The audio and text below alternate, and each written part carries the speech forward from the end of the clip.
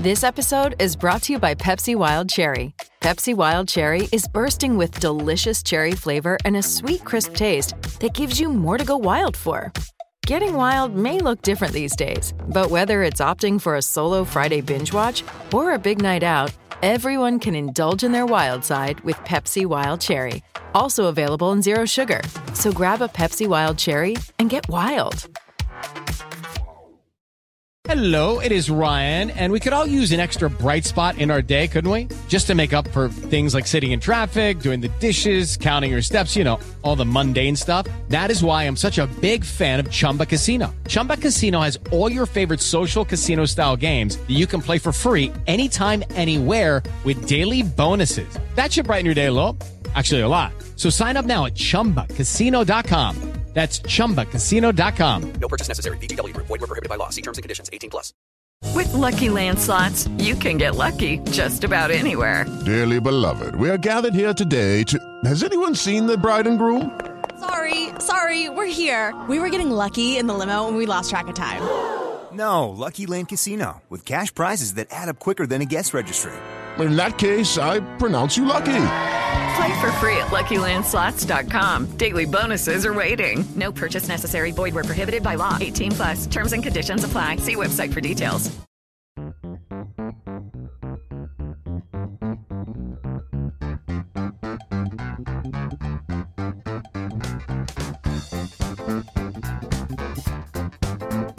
Hello and a rather wet welcome to the Analyst Inside Cricket. I'm staring out at a very damp looking Old Trafford. The rain is falling, the wind is blowing, it looks thoroughly bleak out there. They did manage 44 overs play somehow in between the showers. Actually, this morning was actually very pleasant, and then it just gradually got worse during the day. And in fact, in the end, the players were very pleased to get off the field. A lot of them were shivering, the bails were blowing off, umpires' caps were blowing off, plastic sweet wrappers and crisp wrappers were blowing across the field. It shows something about a batsman's focus, actually, when they can see a crisp wrapper long off and it puts them off as the bowler's running in. But there we are. It was that sort of day. And Australia definitely had the best of it, 170 for 3. Is that what you made of it? Yeah, welcome to Test cricket in the north in September. To be fair, you know, it can rain on any day of the year in the UK. It can be cold, it can be warm any day, but I suppose, you know, you do take a bit of a risk if you play in September, but it was just one of those days, wasn't it? A horrendous day for playing cricket, and I think Australia have sown the seeds here for a potential victory. Now, we've got to be cautious, of course, after what happened at Headingley, that amazing England fight back, but I think that's a pretty good day for Australia. They scored quickly, they made the most of their opportunities, and I thought there were quite a lot of opportunities for them to score today, a lot of poor deliveries. But you tell me, what's it like bowling in really windy conditions?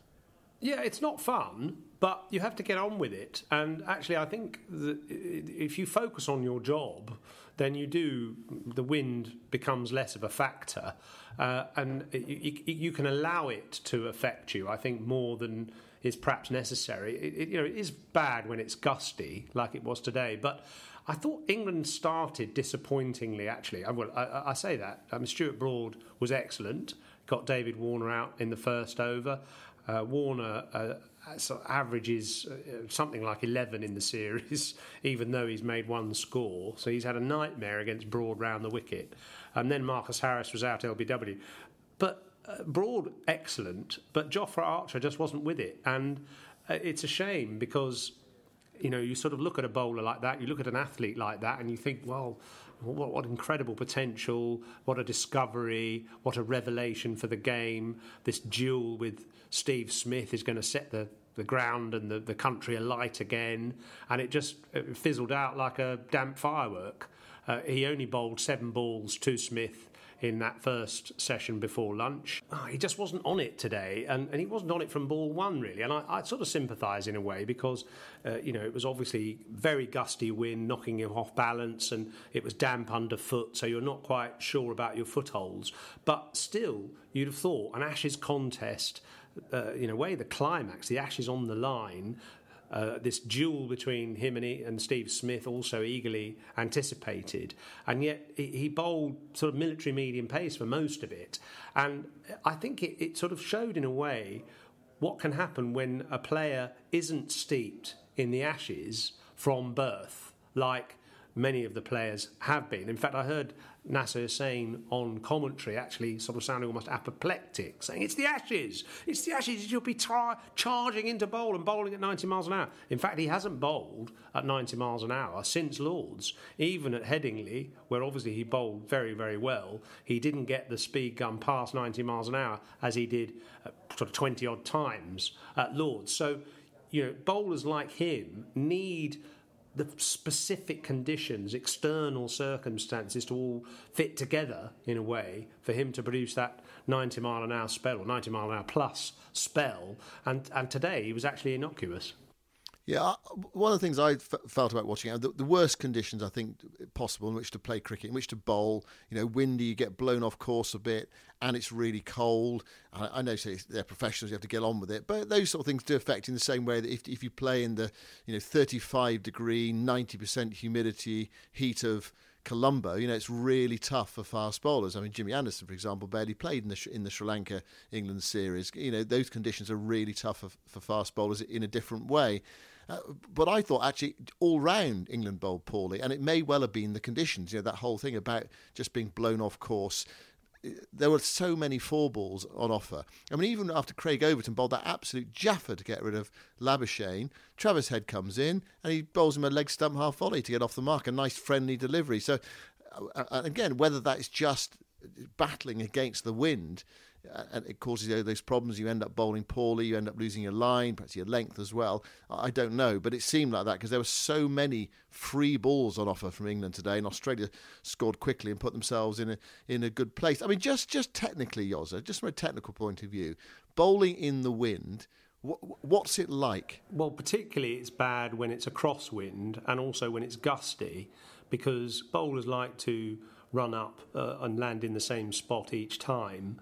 And you can see, actually, if you look at a test match day, you can see all the bowlers' run-ups, separately, because they've landed in the same spot time after time after time. And what the strong wind does is it just blows you slightly off course, and then you've got to try and fight against the wind to get back on course to land in that same spot. And sometimes it just makes you land slightly wrongly, and you quite often what happens is you start digging a bit of a hole, and then because the wind suddenly gusts, you land on the edge of the hole, so your foot comes down and jars a bit earlier than you're expecting because you're landing it on the side rather than in the middle of this hole.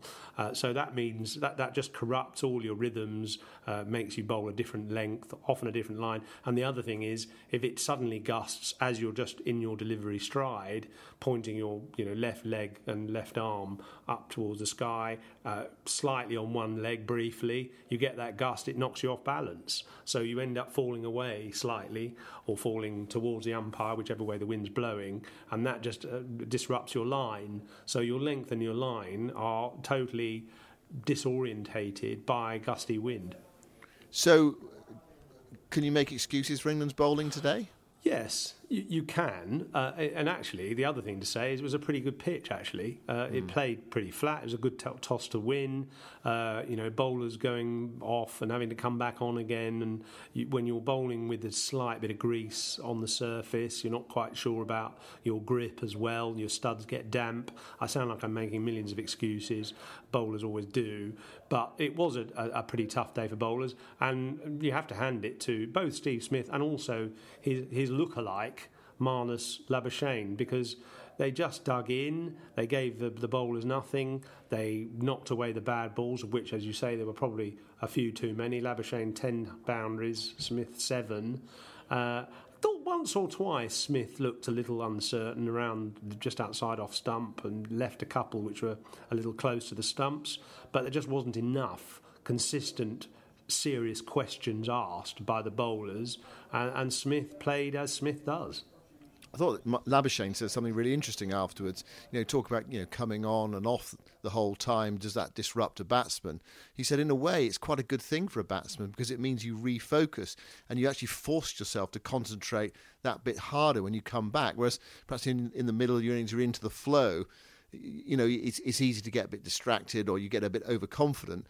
Whereas if you're coming back on and off the whole time, you're starting again, aren't you? And you've got that mindset of starting, and you perhaps play in that slightly more cautious way, and it really worked for him. What a fantastic series he's been having. I mean, there's a lot of talk about how Archer's ball to Smith, took Smith out of the rest of that Lord's Test match and out of the Headingley Test match, which of course England went on to win. But what it also did was it opened the door for Labuschagne, who has actually filled his boots. So he hasn't quite filled his boots, but he's made significant contributions in every single innings that he's played so far. I think we should just assess the state of the game. It might not feel as though it's progressed that much, but not that many overs, barely half a day's play in terms of overs. Australia 170 for 3. They're quite a long way down the road of getting a decent score on the board. And Justin Langer was talking before the match about, when we get 300 plus on the board, we normally go on to win a test match. I mean, you can see Australia here scoring 400. And if they do that, then there's going to be a lot of pressure on England. OK, they might have to fight against the weather. I understand Friday the weather forecast is not particularly good. But Jack Leach was introduced fairly early on today, and he got a couple to turn. And you're talking about the first day, and the pitch is dry. Lyon could come into it, really could come into it at the back end of the game, because we said that about Headingley as well. Well, we only got to the end of the fourth day there. But, Lyon could be a threat. He was definitely a threat at Edgbaston, where the ball turned on the final day. We're throwing ahead a long way here, or I'm throwing ahead a long way here. I can just see a scenario where on the final day of this match, England are battling to save themselves in this Ashes series, battling to save themselves from defeat. It's not easy to see England winning from here unless they have a really good morning with the ball on the second day.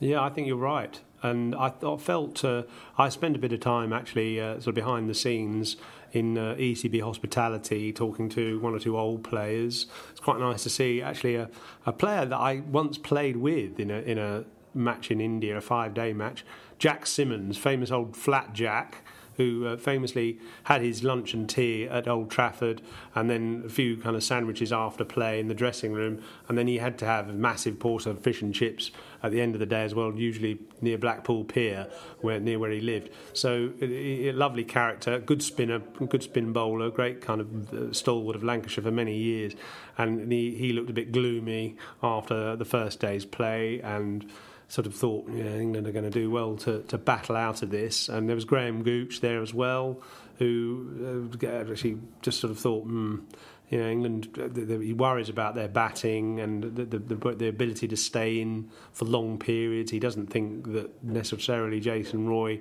moving down the order is going to make any difference. We'll see if it does. But he sort of feels that he's someone who needs to find a game plan for Test cricket, and he hasn't certainly found it yet. So England are going to have to do a lot of very good batting in this match when they get the chance. They've got to try and get a lead, I suppose. Well, I mean, essentially, they've got to make sure they don't lose initially. But the trouble is, you don't want to set out with that in mind, do you? Because if you set out not to lose, you generally do. Yeah, they wouldn't say it. But, I mean, I think from here, I mean, it's probably a bit early to say. Let's face it, it's a bit early to say. 170 runs on the board. Australia collapse on the second day, and England might well get a lead. But it just looks a good enough pitch to get a decent score on the board. But the back end of the game, I think there's going to be help for the spinner. And Australia, I think, at last they've unleashed the Stark. They brought Stark into their side. It's a good attack. Hazelwood, Stark, Cummins, Lyon. There's plenty of threat there for this iffy England batting lineup. So there's going to be a real challenge there ahead for England. But I mean, the pitch, it does look a decent enough surface. Talk about it speeding up a bit, quickening up a bit on the second day, especially if they can get a bit of sun on it. So, there's the challenge for England in their first innings, 67 all out at Headingley. We'll have to do a whole lot better just to keep themselves in this Test match, keep themselves in the game, which is what they didn't seem to do at Headingley. But of course, then they had the miracle of Ben Stokes on the final day. Steve Smith, Yoz, it is remarkable actually. He was hit on the head by Archer. He's had the break. He's come back in, and it doesn't look as if anything has changed at all. No, you're quite right. In fact, one little statement about today was whatever England threw at him, he repelled and often knocked it to the boundary, even when a beach ball came bowling over from the new stand, the big stand across the ground, and he just did a little paddle sweep and hit that for 4 as well. So he's an amazing character whose mannerisms and eccentricities seem to double by the day. There were some weird eccentric leaves today, and one shot sort of where both feet, he lost his footing completely as he drove Ben Stokes through the offside, so it was like a falling square drive. But he gets his bat in the right place. He doesn't get his feet or sometimes even his head in the right place, but his bat definitely goes in the right place, and so does the ball. He seems to have remarkable hand-eye coordination. He's one of those players, I was thinking about this today while I was watching him, that if his eyes go, which sometimes happens to players, doesn't it, in mid-30s, then his game might completely fall apart because he'll start getting out LBW the whole time and things like that. But while those eyes are still good, and that hand-eye coordination is remarkable because he doesn't get his feet in the conventional positions.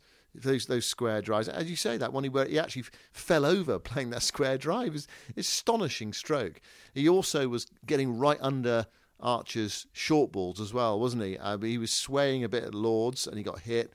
I think he looks to me as though, I tell you, it's the same old Steve Smith. It looks to me as if he's getting right underneath the Archer's short ball. That's his way of playing it. Get low, make it go right over the top rather than just.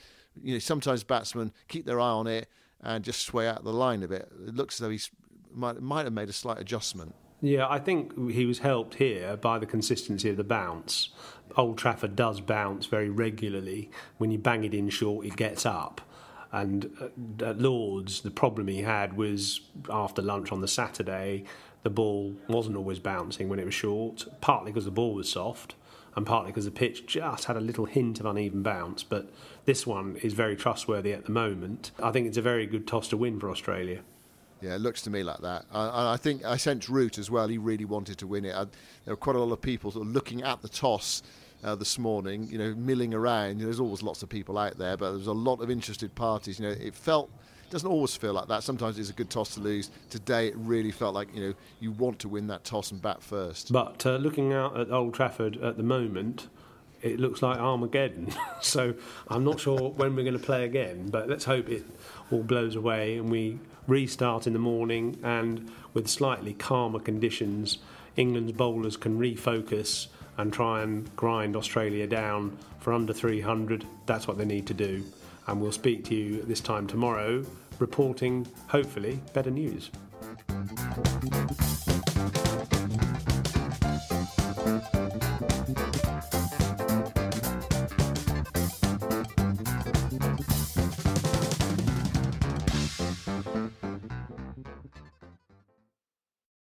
Sports Social Podcast Network. With the Lucky Land Slots, you can get lucky just about anywhere.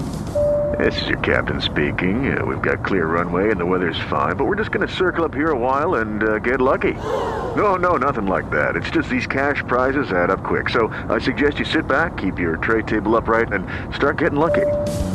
Play for free at LuckyLandSlots.com. Are you feeling lucky? No purchase necessary. Void where prohibited by law. 18+ terms and conditions apply. See website for details.